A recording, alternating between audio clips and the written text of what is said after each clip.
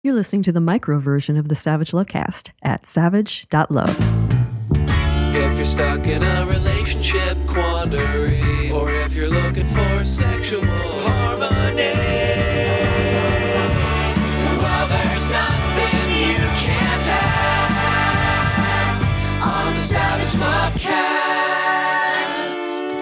Ladies and gentlemen and folks, I present the case of MJT versus DOS, Marjorie Taylor Greene versus dildos, round 2.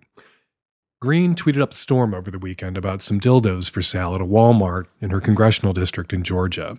At Walmart, many of your customers in my district are reaching out to me about sex toys being sold in your Dalton store, Greene's tweet storm begins. They're extremely upset and absolutely horrified that sex toys are being sold openly right next to children's toothbrushes. This is grooming. Okay, first, this is not grooming.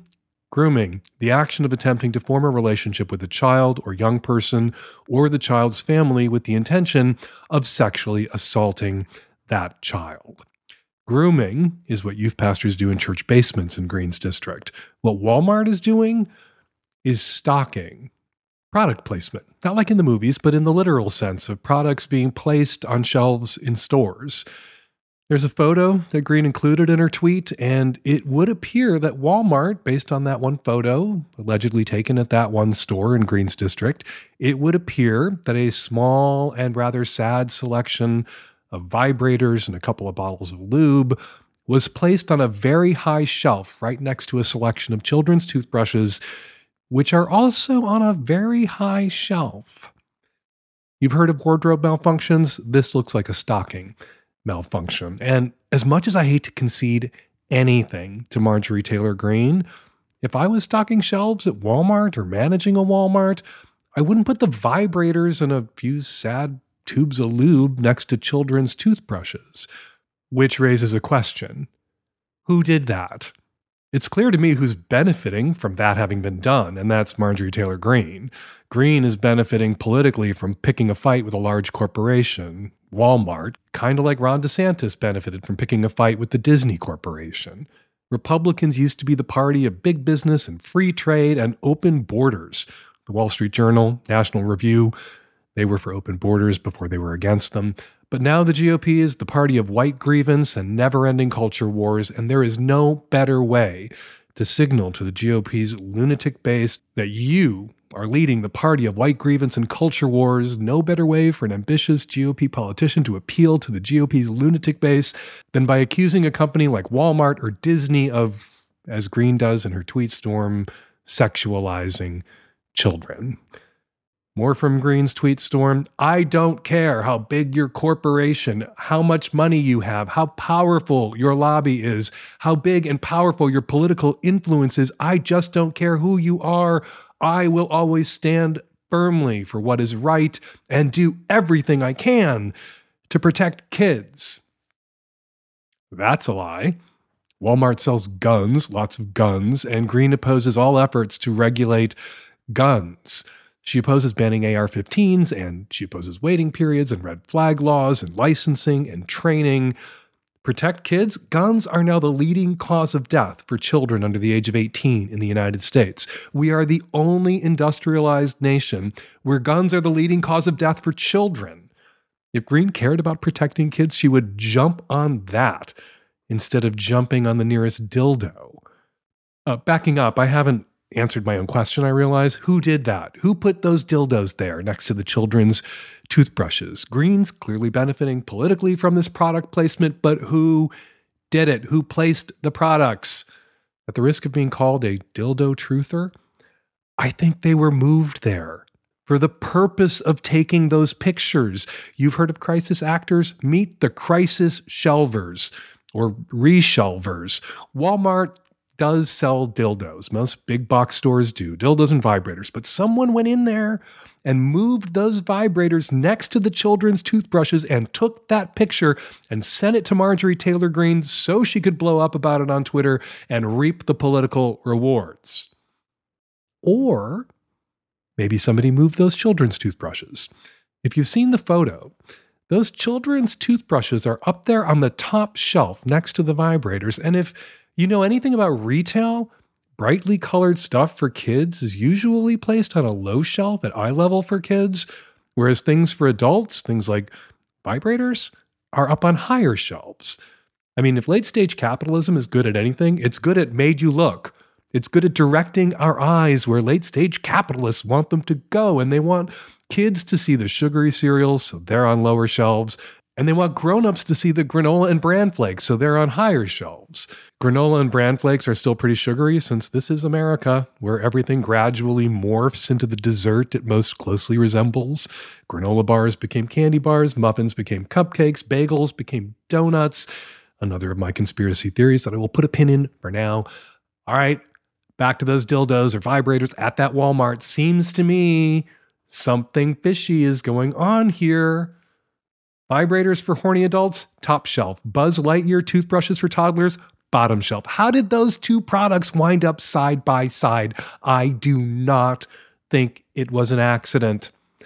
Again, call me a dildo truther if you want. You can call me the Alex Jones of children's toothbrushes. This was no accident. But let's game this out for a second. Let's worst case scenario this.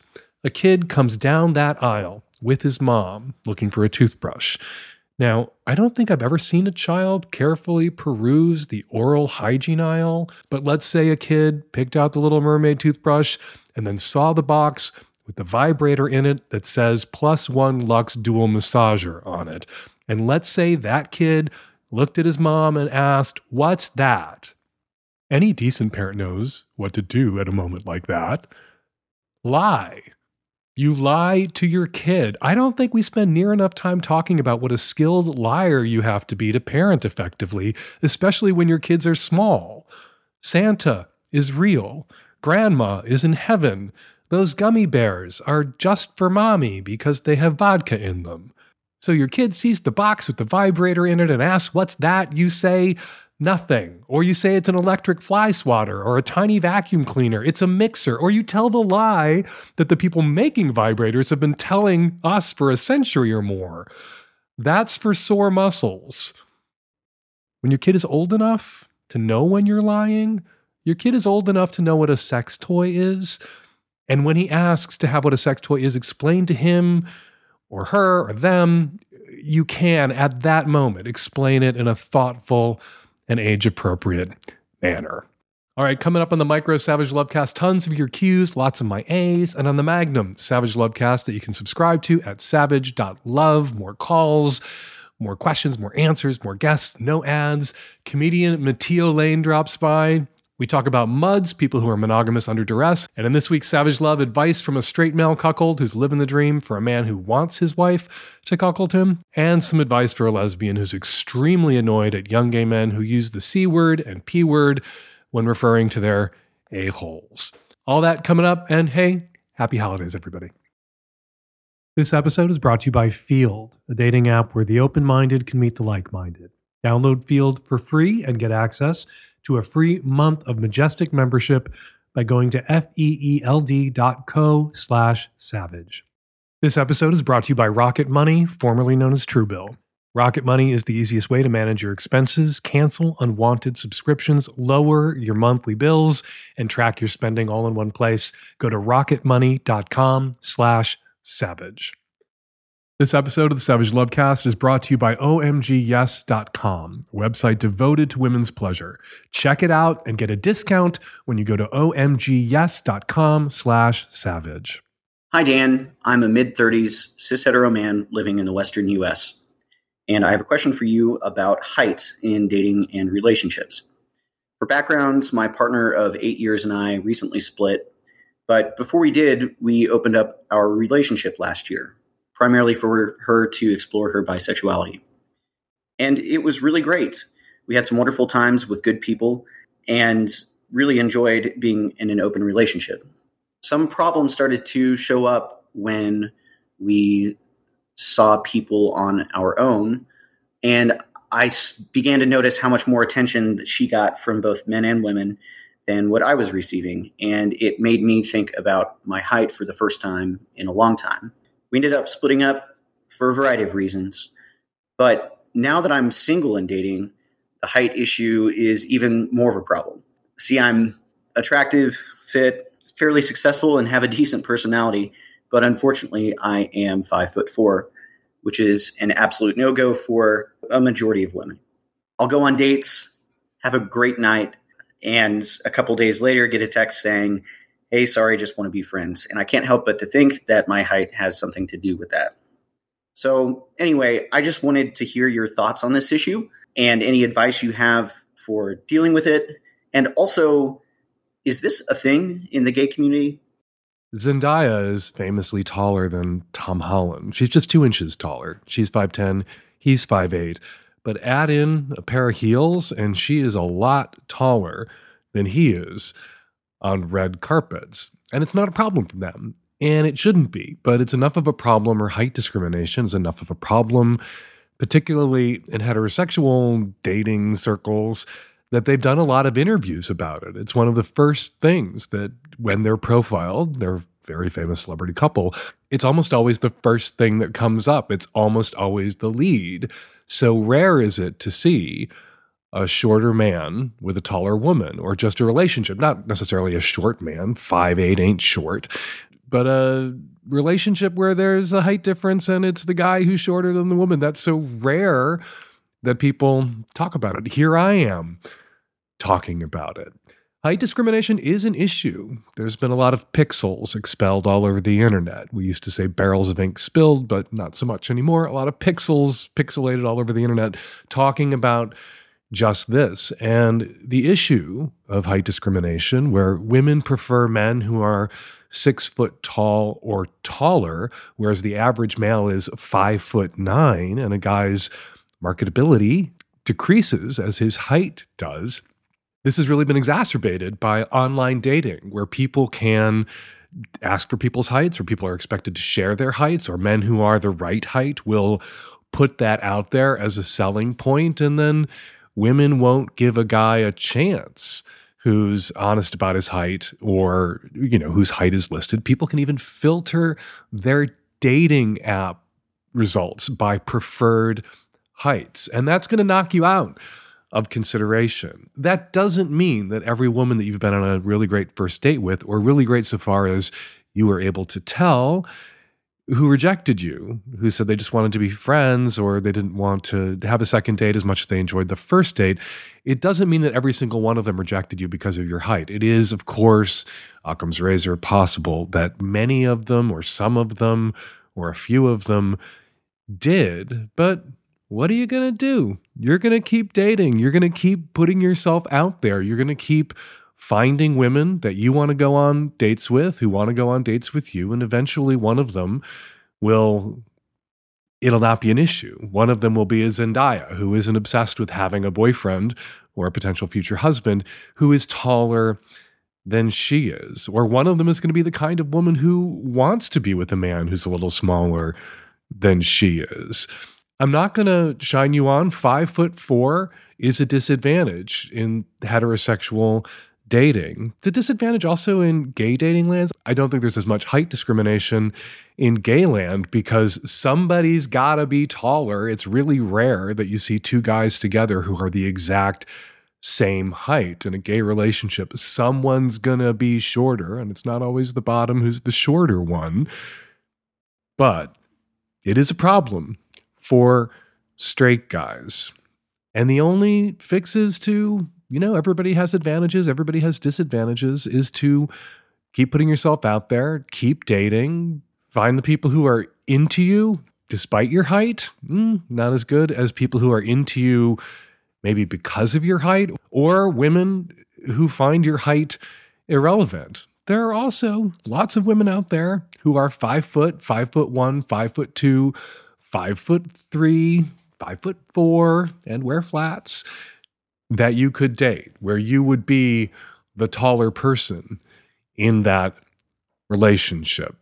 You're in your mid-30s, you had a girlfriend for 8 years, you sound like someone who's met with some romantic success in the past. I'm sorry that this has been frustrating for you, putting yourself back out there, but what other choice do you have than to put yourself back out there. And it is a truism about open relationships that it is easier for the woman in an opposite sex open relationship to line up additional partners than it is for a man in an opposite sex open relationship. And that is true regardless of height. This episode of the Savage Lovecast is brought to you by Field, a dating app where the open-minded can meet the like-minded. Field is a great place for you, for my listeners, and for all other people who are curious about their sexualities and ready to explore their identities. If you're looking for more than what conventional dating apps offer, Field might be for you. As the largest dating community of progressive folks across the globe, Field connects the curious with the open-minded. Field has built a community where awesome, ethical, and honest people can explore their desires without judgment and design their relationships. The app is inclusive to all, no matter your gender or orientation. When you join, you can choose from more than 20 plus sexual and gender identity options. Field really values sex positivity and encourages you to share your desires and your interests right there on your profile so that people know what you're into. How many times have you heard me take questions from people who were wondering and worrying about whether or not they should include their kinks on their dating profiles or the dating apps or hookup apps that they're on? At Field, you're encouraged to do just that. From cuddling and long kissing to BDSM and shibari, you can be open from the start and connect with like-minded people. Since the pandemic, Field members have expressed an increased desire to connect on an emotional and cultural level rather than just a purely sexual one. And through Field, you can find ways to share softness, tenderness, and kinkiness all at your own pace. With radical open-mindedness designed into the app, you can share freely about your sexuality at Field, no matter how vanilla or kinky you might be. Nonconformity and shame-free individuality is what Field is all about. For a limited time, listeners of the Savage Lovecast will receive a free month of Field's Majestic membership when you download the app for the first time. Go to field.co/savage or use the link in the show notes to download Field for free and get access to your free month of Majestic membership at Field. Let them know the Lovecast sent you. Go to feeld.co/savage. We're going to take a quick break from your calls to speak with Alex Hall, co-founder and host of the Bottoms Digest, the world's first bottom-friendly food channel. Hey, Alex. Hello, Dan. Oh, I'm so excited. Welcome to the show. So, world's first bottom-friendly food channel. How many other bottom-friendly food channels have crowded into the market since you guys launched? You know, I'm actually pretty surprised. None so far. I actually really would love some people to tag in and help. It's a lot of work to test all these recipes and stuff. But yeah, so far, not too many. I haven't seen any. So I've been looking through the recipes on your website. What makes banana bread or green bean casserole bottom friendly as opposed to bottom hostile? Yeah, good question. So, couple things. The first thing that we try to hit on is obviously fiber. Fiber supplements are good and all that, but it's, in my opinion, better to get fiber through your diet. So we try to get these recipes as high fiber as possible.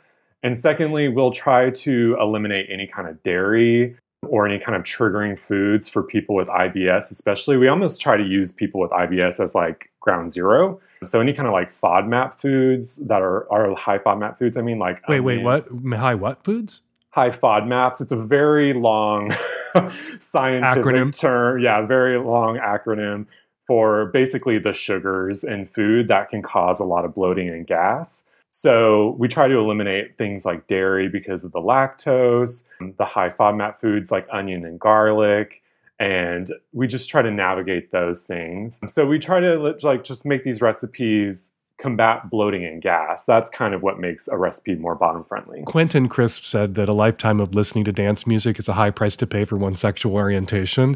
Seems to me that a lifetime without dairy is a high price to pay for being a bottom. Does somebody who wants to be a really good, competent anal bottom really have to... I understand, a high fiber diet, that's good for everybody. Right. Does somebody who wants to be a bottom who's not lactose intolerant really have to sacrifice cheese? That's totally fair. Absolutely not.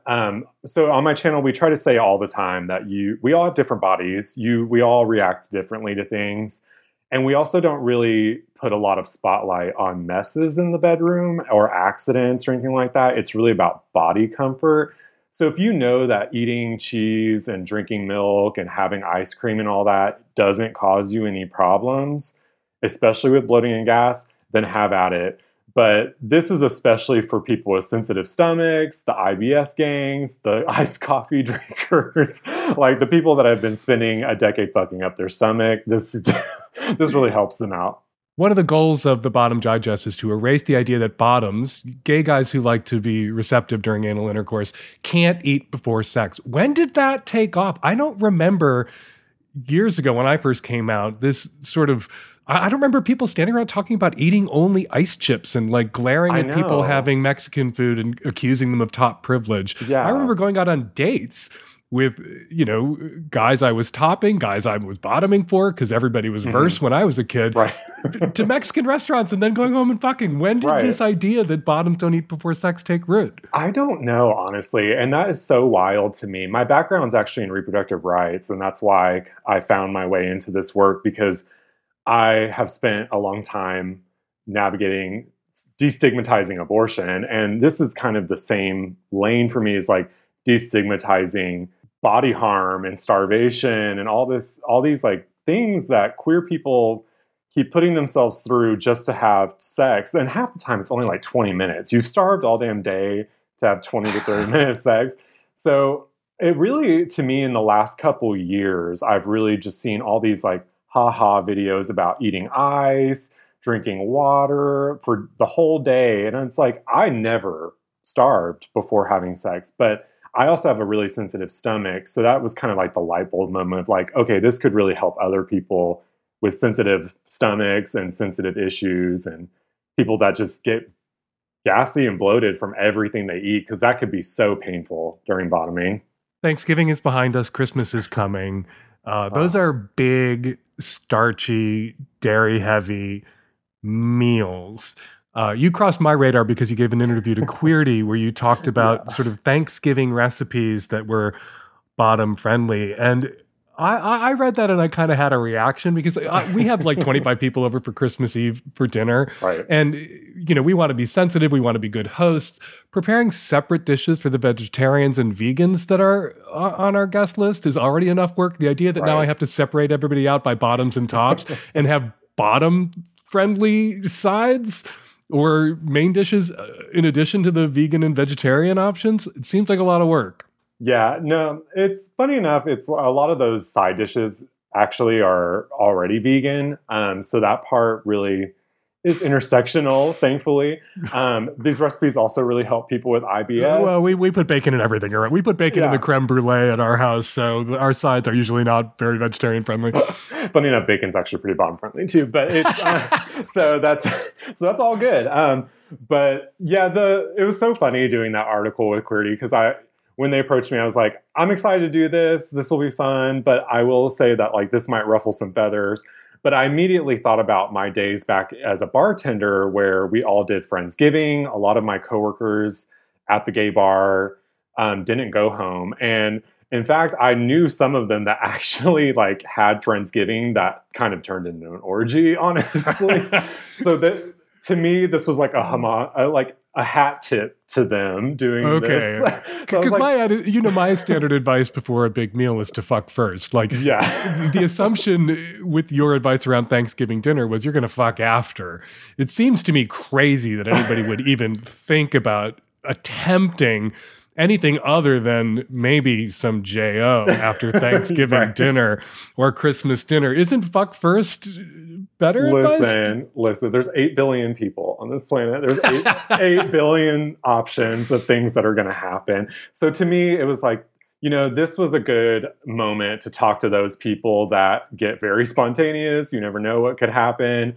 And also, I do like to lean on that. Like, if you end up eating more of something that you weren't expecting, especially on the holiday, and you aren't feeling having sex, that is the prime time to go into foreplay or whatever else. Like, don't put yourself in a position that you're going to be uncomfortable. Outer course. We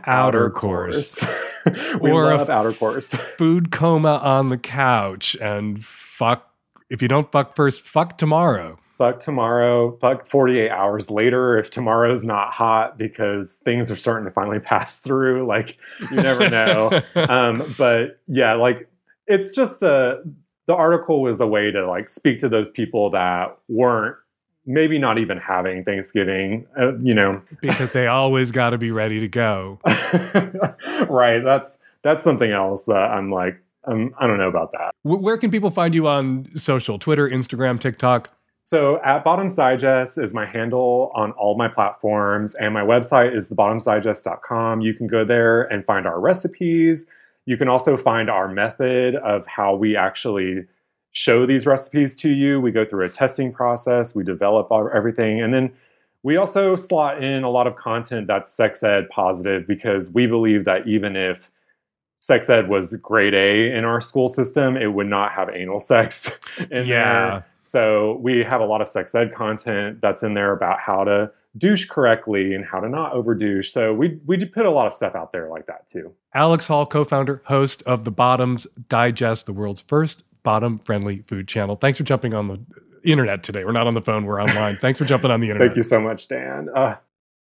Now, something you may or may not know about me is that I can be a bit disorganized, so I knew there was a chance that Terry and I were spending more than we needed to spend on services we'd subscribed to a long time ago and forgotten about, things we wanted once but no longer needed. We got on Rocket Money, formerly known as Truebill, and by we, I mean Terry, because he's the tech-savvy one. He handles the bills, and by we, I mean Terry, we instantly saved $480 a month.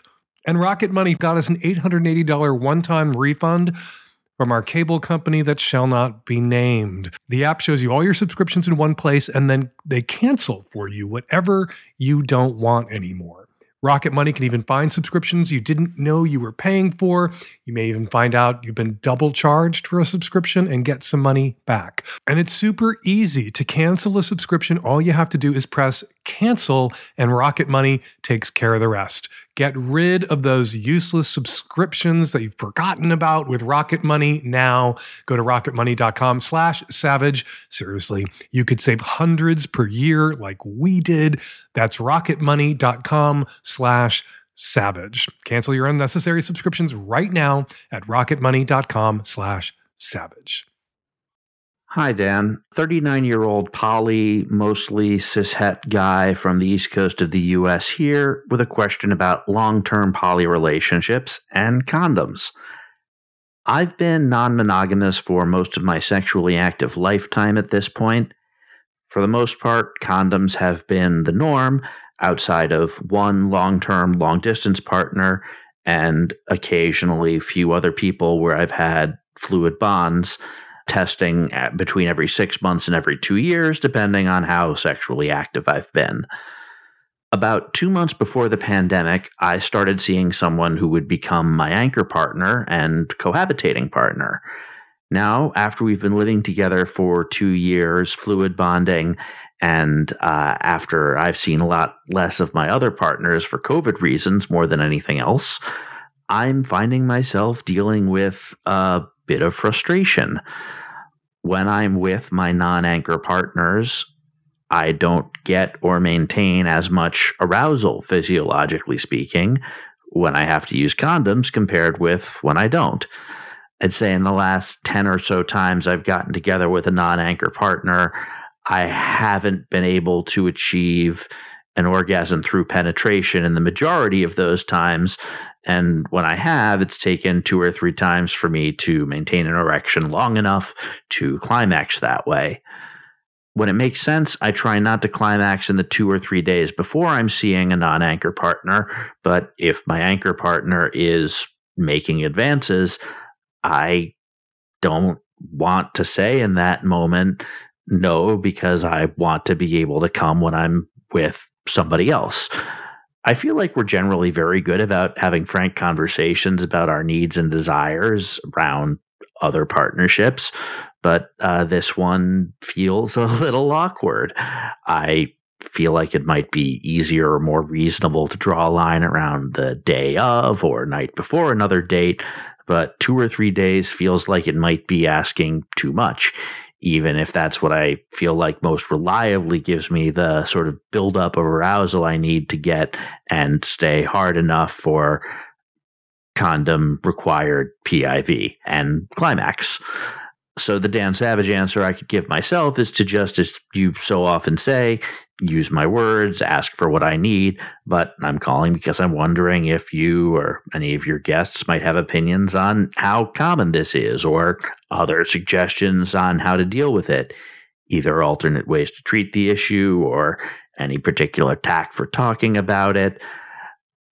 I just don't know. Is this a common issue for long-term partners when in your main relationship you don't end up using condoms?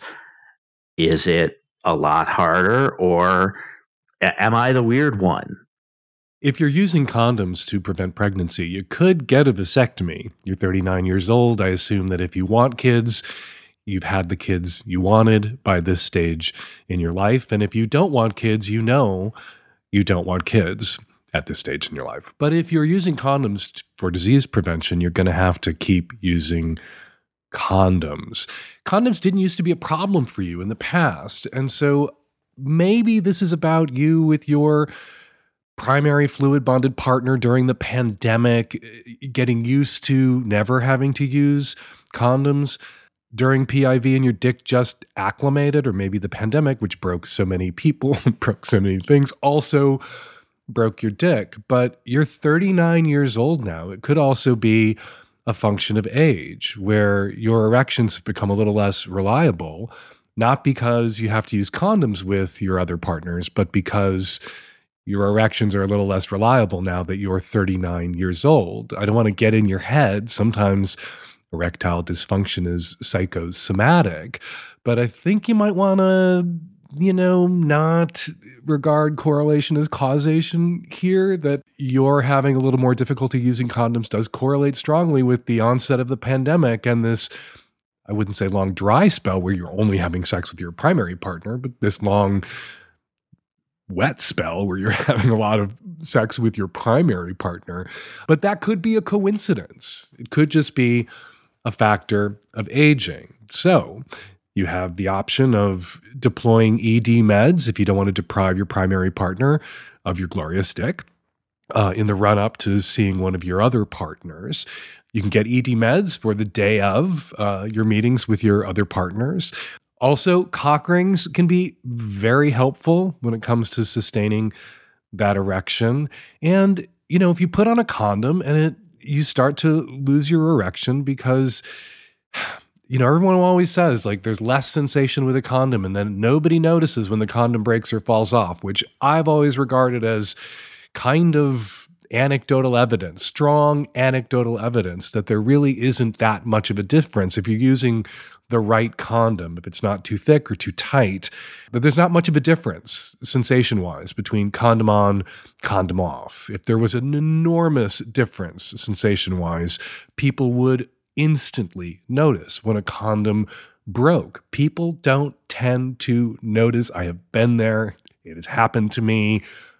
I've been the person with the condom that broke. I didn't notice right away. I've been the person with somebody whose condom broke and they didn't notice right away. And I don't think that was because they were malicious people trying to stealth me. I think that sometimes just happens. And it points to, not much of a difference. So I think it's mostly psychological. And if you start to lose your erection with the condom on, pull the condom off, stroke yourself for a while, do something else, get hard again, put that condom back on, or better yet, don't take that condom off, do something else for a minute, stroke yourself, use your hands, dive back in. But if it's physiological, if your dick has just gotten used to no condoms, well, then you're going to have to be firm with your dick and be hard on your dick, hard with your dick, rigid with your dick, and not let your dick veto condoms. Anyway, there are other approaches than, using your words and telling your primary partner you don't want to have PIV with them because you're saving it up so you can stay hard during condom sex, sex where you're having to use a condom with a secondary partner. Your primary partner might not want to hear that. But maybe if you can frame that less as a deprivation for your primary partner, are there other things that your primary partner enjoys? When you have a date coming up with a secondary partner, can you gamify this? Can you make it an erotic, playful game for your primary partner where, there's a 48-hour moratorium on PIV in your relationship with your primary partner? Well, there's lots of other things you can do. Does your primary partner love it when you go down on them for a long time? Does your primary partner like to peg you? Can they participate in the orgasm denial in a way that prioritizes your primary partner's pleasure and orgasms? So there's something in it for your primary partner when you're not dicking them down because you're saving the dick for a secondary partner. Can you make it fun and rewarding for your primary partner too? Maybe then, if you use your words and present it that way, your primary partner will be psyched about these blackout periods where they don't get to have your dick, rather than feeling deprived by these blackout periods where they don't get to have your dick. This episode is brought to you by OMG Yes. Those who continually explore ways to experience and create more pleasure for themselves and their partners are 5 times likelier to be happier in their relationships. But life can get in the way. Stress, family, busy schedules, up and downs, so much conspires to separate us from prioritizing pleasure and intimacy. OMGYes.com is designed to keep women, men, and couples inspired to increase their intimacy and pleasure solo and together. It's a beautiful and intuitive website where you explore new techniques from the largest ever representative research studies into women's pleasure. This is peer-reviewed, published research, not BS sex tips. You'll see hidden details in hundreds of clarifying animations and tasteful videos where women show techniques on their bodies as comfortably as if they were sharing a recipe. A study out of Indiana University's School of Medicine showed using OMGS for a month had significant large effect increases in pleasure and orgasm, solo and with partners, and 95% of users experienced new kinds of pleasure they'd never felt before. Elle calls OMGS the best gift you could ever give yourself. GQ said both of you will reap the benefits, and Men's Health called it remarkable and useful, marvelously in-depth. Get a discount at omgyes.com/savage. That's omgyes.com/savage. Show your support for the Lovecast and your relationship by going to omgyes.com/savage. Hi, Dan, Nancy, and the tech-savvy at-risk youth. I'm a 37-year-old man in the Midwest, and I recently began using they-them pronouns exclusively and identifying as non-binary male. For most of my life, I identified as cis-male and used he-him pronouns. My question is about how to tell my parents, to whom I'm pretty close, about this. I'm not worried my parents won't accept it. In fact, I'm confident they ultimately will. That said, they'll definitely have questions, specifically about why I'm now identifying this way and why I'm changing my pronouns. And the problem is, the only answer I can give is that I've evolved into a new understanding of who I am and that it just fits better. I can't say if I'm ever going to make any bigger changes, like changing my name or my outward presentation of my gender or anything like that. And I can't say why I understand myself differently now than I did for most of my life. Now, while my wife and my sister, both of whom I've told and are totally cool and supportive, accept that, my parents won't. They think that if someone is going to make a decision like this, that person should have all the answers, because otherwise, why bother, right? Basically, my parents are terrible at accepting that further information is not available when they think it should be. So here's my question. Is there a script that I can use to tell my parents that I'm now using only they-them pronouns and that I'm still figuring out what it all means in terms of my identity, and that they can ask questions, but the odds of me being able to answer many of them aren't great? I'd love to hear your ideas. Thanks. Come on, do you need a script?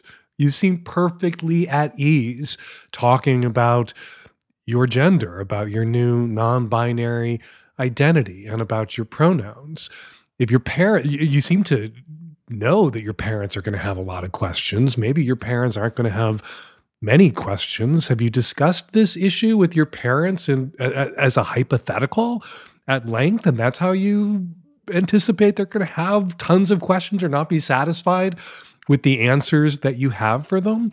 Seems to me that if your wife, of all people, and your sister were satisfied with the answers that you have right now, you've evolved, you have a new understanding of your gender, a non-binary identity, and they, them pronouns just fit better. Period. The end of discussion. Your parents can ask a million follow-up questions.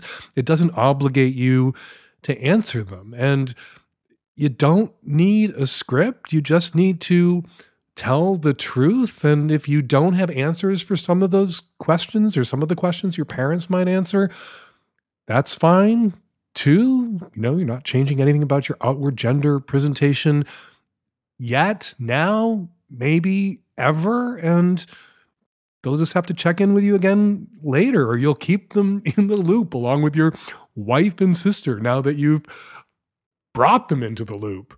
And if they have a lot of annoying questions, or they just want to sit around all day asking questions, and they're not questions that you have answers for, or questions you want to answer, I don't know, hand them a magic 8-ball and tell them you'll see them next week when you come over for dinner. But me handing you some pre-written script when you obviously don't need one, you are better at articulating your question than I am at articulating this answer that I'm giving you, some script that somebody else wrote. You don't need that. You seem perfectly capable of having this conversation. And you've already had this conversation with your wife and your sister. I am confident, as I kind of sort of believe you are at some level, confident that you can have this conversation with your parents and shut this conversation down with your parents when you have answered the questions you can, and you've identified the questions of theirs that you can't. Not yet. Not at the moment, and maybe not ever. All right, before we get to this week's listener response calls, let's not read the tweets. Let's read an email from a listener instead about the tweets. Dear Dan, Nancy, and the tech-savvy at-risk youth, in the exhausting continuous drama that is Elon Musk and Twitter, I think it's time to retire your listener tweets segment. Musk's recent tweet simultaneously attacking anyone expressing their gender identity as well as Dr. Fauci. Unspeakable, too far. It's time to go. Listener Tweets has been a fun segment over the years, but it isn't essential to the podcast. You were doing very well before Twitter existed. You will continue to do well without it. That email came before Elon Musk started suspending journalists he didn't like left and right, before he watched the World Cup final in a box with Jared Kushner and the Saudis, and before he started banning people from posting links to their other social media accounts. So yeah, I'm sure you could all tell from the sound of my voice I haven't felt exactly comfortable getting on Twitter lately or reading the tweets on the show. So I'm going to take this listener's advice and I'm going to stop reading the tweets, which is kind of a shame because there were some really good tweets about the show this week. Like Brian's, who tweeted that he was impressed with my knowledge of all the places there are to fuck in a youth hostel. For the record, I haven't been in a youth hostel since I was a youth myself, but I did find lots of creative places to fuck in youth hostels when I was a youth in a youth hostel. And David's tweet. He tweeted about my advice for the mother of the 14-year-old gay kid and how that hit close to home. One part of coming out, David wrote, is telling shitty people who called you a sissy and a fag and spoke your truth before you were ready to speak it, that they were right. And that, David tweeted, is hard. All right, forgive me. I just read 2 tweets, Brian's and David's, but no more tweets. That said, I did really like having 2 segments on the show where listeners weighed in, response calls and tweets. So I would like something to go here in place of tweets. Maybe we'll break with 15 years worth of Lovecast tradition and read an email every once in a while, so long as they're short. Or maybe we'll read comments posted on Instagram or Facebook. Not that Meta isn't evil. Meta also evil, but right now seems less evil. You can also leave comments, tweet length or longer, about the show at my own website, savage.love, where there's a comment thread, not just on every column, but on every episode of the Savage Lovecast as well. And next week, we will read some of those comments instead of the tweets. All right, let's get to those listener response calls. This is a response to the caller who is pregnant and their spouse is drinking. I think Dan gave you good advice. I think you should get yourself out of the situation. My child's father was an addict also. And the first time I left, my child was 4 months old. We went back and forth for a couple of years before I finally broke it off. And even with going into inpatient treatment, my child's father was never able to kick their habits, alcohol and multiple drug addictions. So I think you can hope that your partner can get help, but the only person you have control over is you.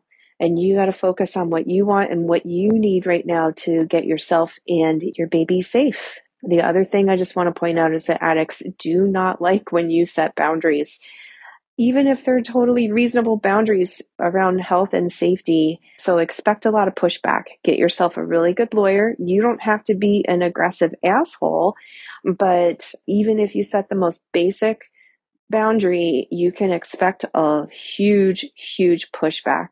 I would really recommend you get yourself a counselor to start dealing with some of the history stuff with your family. So get yourself strong, get yourself safe, get that support, and lawyer up, and get out of there. Hi, Dan. This is a response call for the person who is dealing with sexist comments at work and can't speak up about it. I deal with this all the time in corporate America. One thing I found helpful is to ask them to explain the joke they just made. Just say, "Oh, I don't get it. What's the joke?" And I've watched people crumble within themselves at the thought of having to say out loud the racist, homophobic, or sexist things without the coverage and the veil of a joke. It still will be awkward, but usually they'll just say, "Oh, never mind," and move on to something else. Maybe it doesn't teach them the lesson that you'd like to, but it at least gets them to shut up. Hi, this is a response to the caller with a ticklish butthole. I wanted to add another thing you didn't mention, Dan, and that is be aroused first. We are less ticklish when we are aroused. I get ticklish when my partner licks my asshole without being very turned on. So start with being turned on in other ways and then move to the asshole. And we're going to leave it there. Got a question for next week's Lovecast or something to say about something I said on this week's Lovecast? Email it to us at voicemail@savagelovecast.com. You can also call us at 206-302-2064, and you can go to savage.love and leave a comment about this week's show under this week's show. Savage Love Live. I will be doing Savage Love Live this Thursday, December 22nd, noon Pacific time. Savage Love Live is a Zoom show with Nancy, my mean lesbian boss Tracy, the tech-savvy at-risk youth, all exclusively for Magnum Lovecast subscribers. Magnum subs links will go out over email on Thursday morning. We will also post the link at savage.love at the same time. We will see you all there on Thursday. We've got 2 holiday sales going on right now. First, give the gift of a Magnum subscription to the Savage Lovecast, which includes the Magnum Savage Lovecast, Maxi Savage Love, events like Savage Love Live, and more. Right now, a gift Magnum sub is just $25 instead of $40 for an entire year. Go to savage.love/subscribe for more information. And Hump early bird tickets are on sale now for 20% off. Go to humpfilmfest.com for our tour schedule and to grab those tickets. Both sales end December 31st. Follow me on Instagram at Dan Savage, and you can follow me now on post.news at FakeDanSavage. And follow comedian Matteo Lane on Instagram at Matteo Lane. The Savage Lovecast is produced every week by Nancy Hartunian and me and the tech-savvy at-risk youth and Nancy. We will all be back at you next week with an installment of the Savage Lovecast. Thank you for downloading.